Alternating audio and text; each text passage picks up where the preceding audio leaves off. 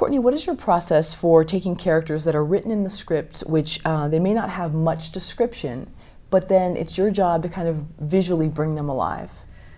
What's your process for that? Well, I think when you are a designer or a visual person to begin with, when I'm reading, I'm just seeing images. You know, it's just coming to me. And whether ultimately those images end up being completely wrong or dead on, it's just a starting off place. So when you start to read a script, I mean, you know, The Hateful Eight is a very special circumstance because of the way that Quentin writes his scripts. I mean, he writes his scripts in so many ways, like for his crews, because what happens between the dialogue is as good as the dialogue. You know, it's like, it opens and it's like in glorious 70 millimeter, you know, you're just there and you feel like everything you see, unlike so many scripts that you do, turn out to be as amazing or better than what you could imagine them to be. Whereas so many times you read a script and then you see it and you're like, oh, but in my head, the one in my head was so good. Well, the one in Quentin's head is obviously going to beat any of ours. So I start to read it, and while I'm reading it, I see images. So whether,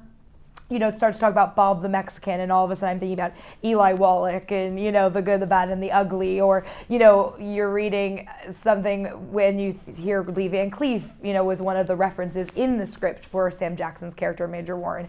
And I'm thinking, okay, is it Lee Van Cleef in The Big Gun Down? Is it Lee Van Cleef in? So, you know, I just immediately, I mean, I also came with, specifically on a Western, a wealth of knowledge, because my first film I ever designed was a Western, $400,000 Western called Dead Man's Burden.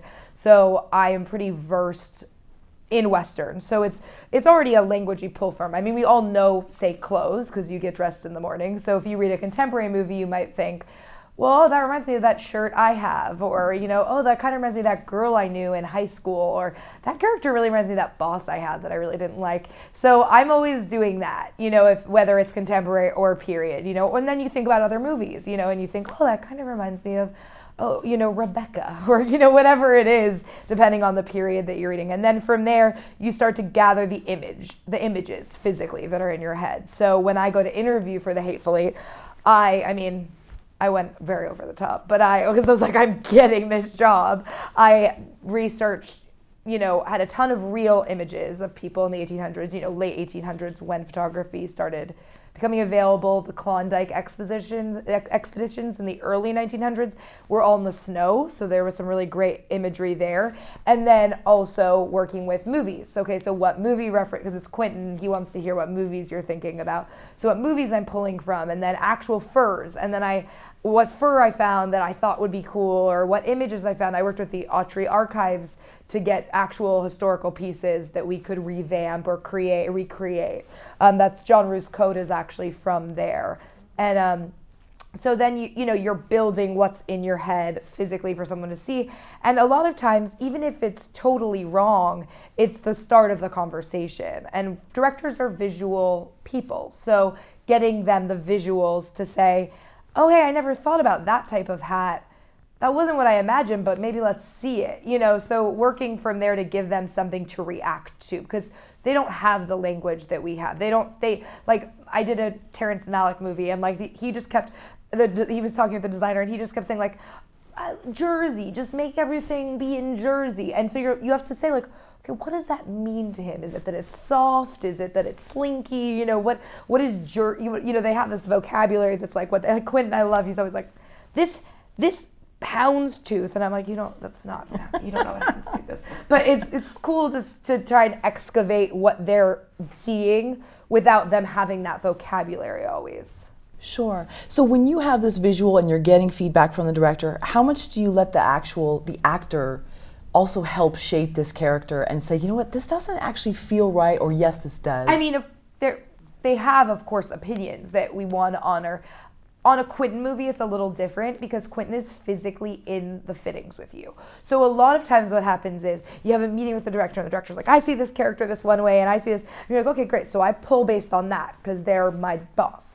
and then you get into the fitting room and the actor's like, oh no, I didn't think that this was what I see this as. And so now you're the go-between these two parties. So Quentin, unlike most directors, is in the room because he is the creator. He is the mother of these characters. So if he's giving birth to them, he's gonna be there to watch them take their first step, and that's literally what a fitting is. And I think Robert De Niro told him a long time ago that he finds his character when he puts on his shoes, and Quentin thought, well, if I wrote that character, why wouldn't I be there when they put on those shoes?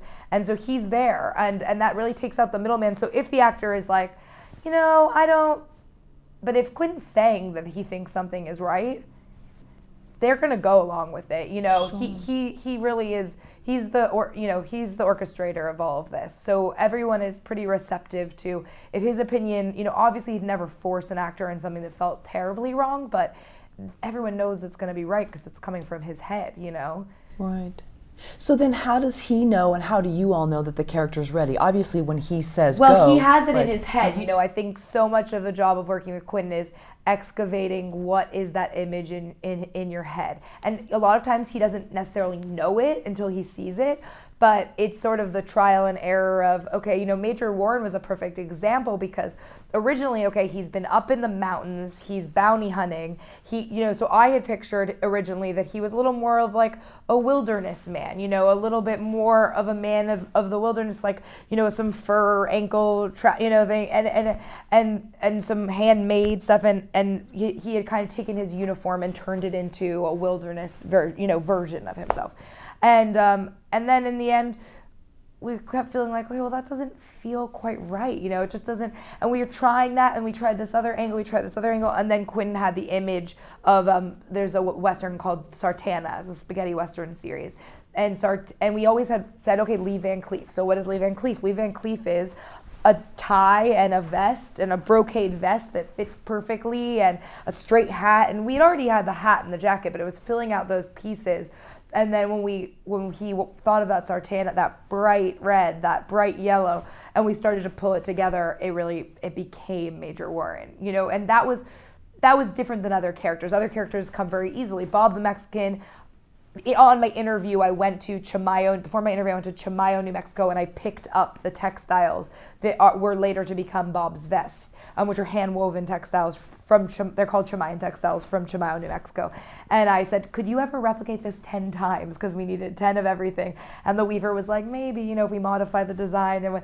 And so, you know, that was, before I even interviewed, that was my vision in my head, is like, okay, let's Mexican. I wanted to be Mexican. You know, I wanted to feel that.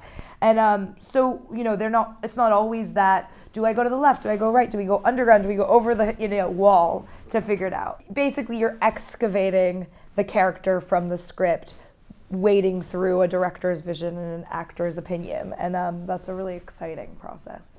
I think I read about you that you are very into the power of manifestation. I think there was like a Post-it note that things happen for you.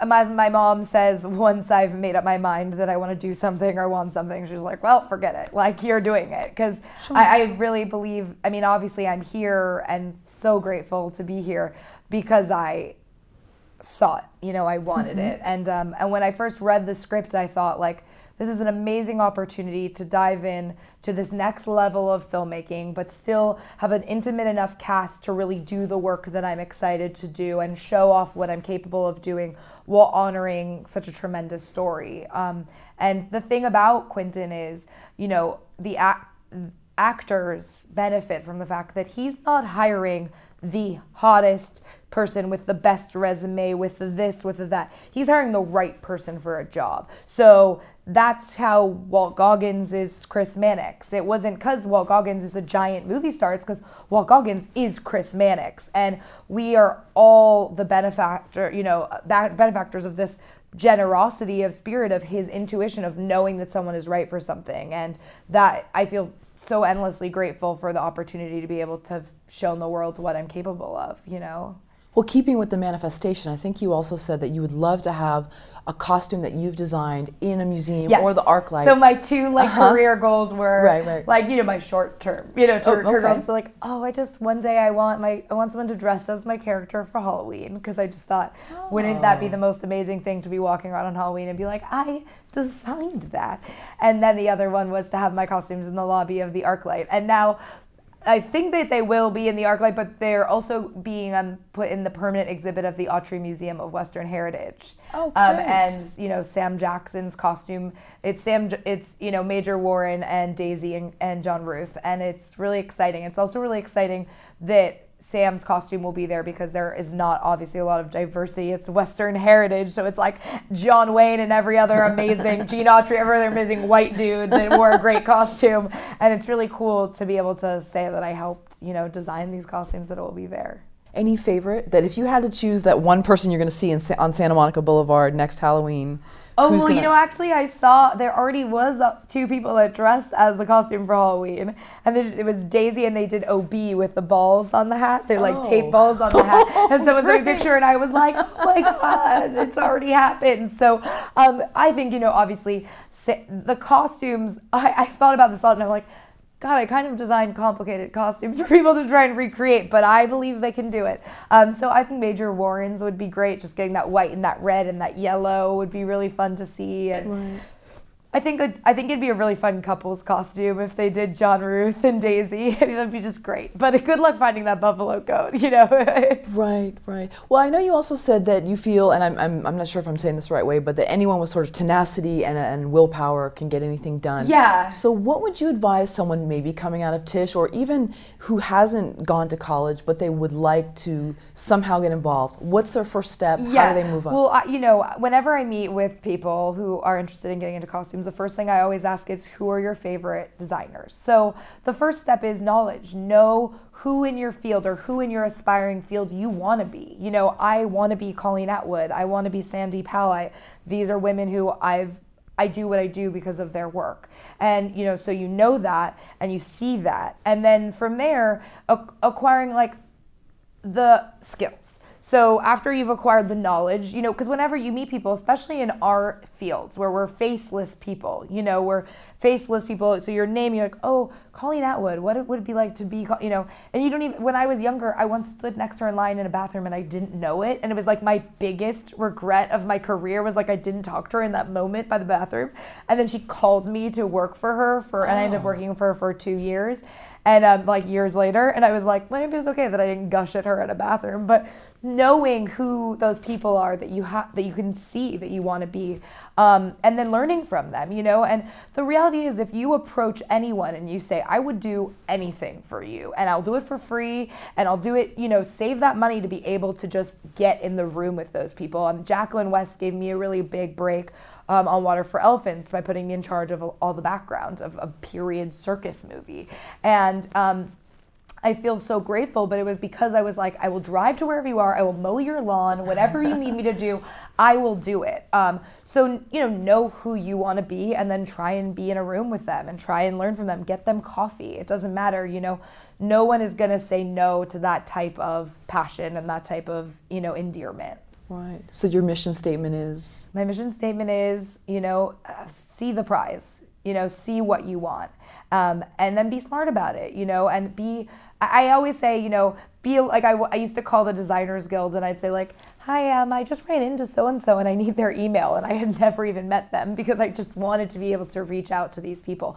And even if none of those emails are responded to, even if you've put it into the universe, I always say I've sent thousands of emails into the universe that were never responded to, and I'm here because they were responded to in that way.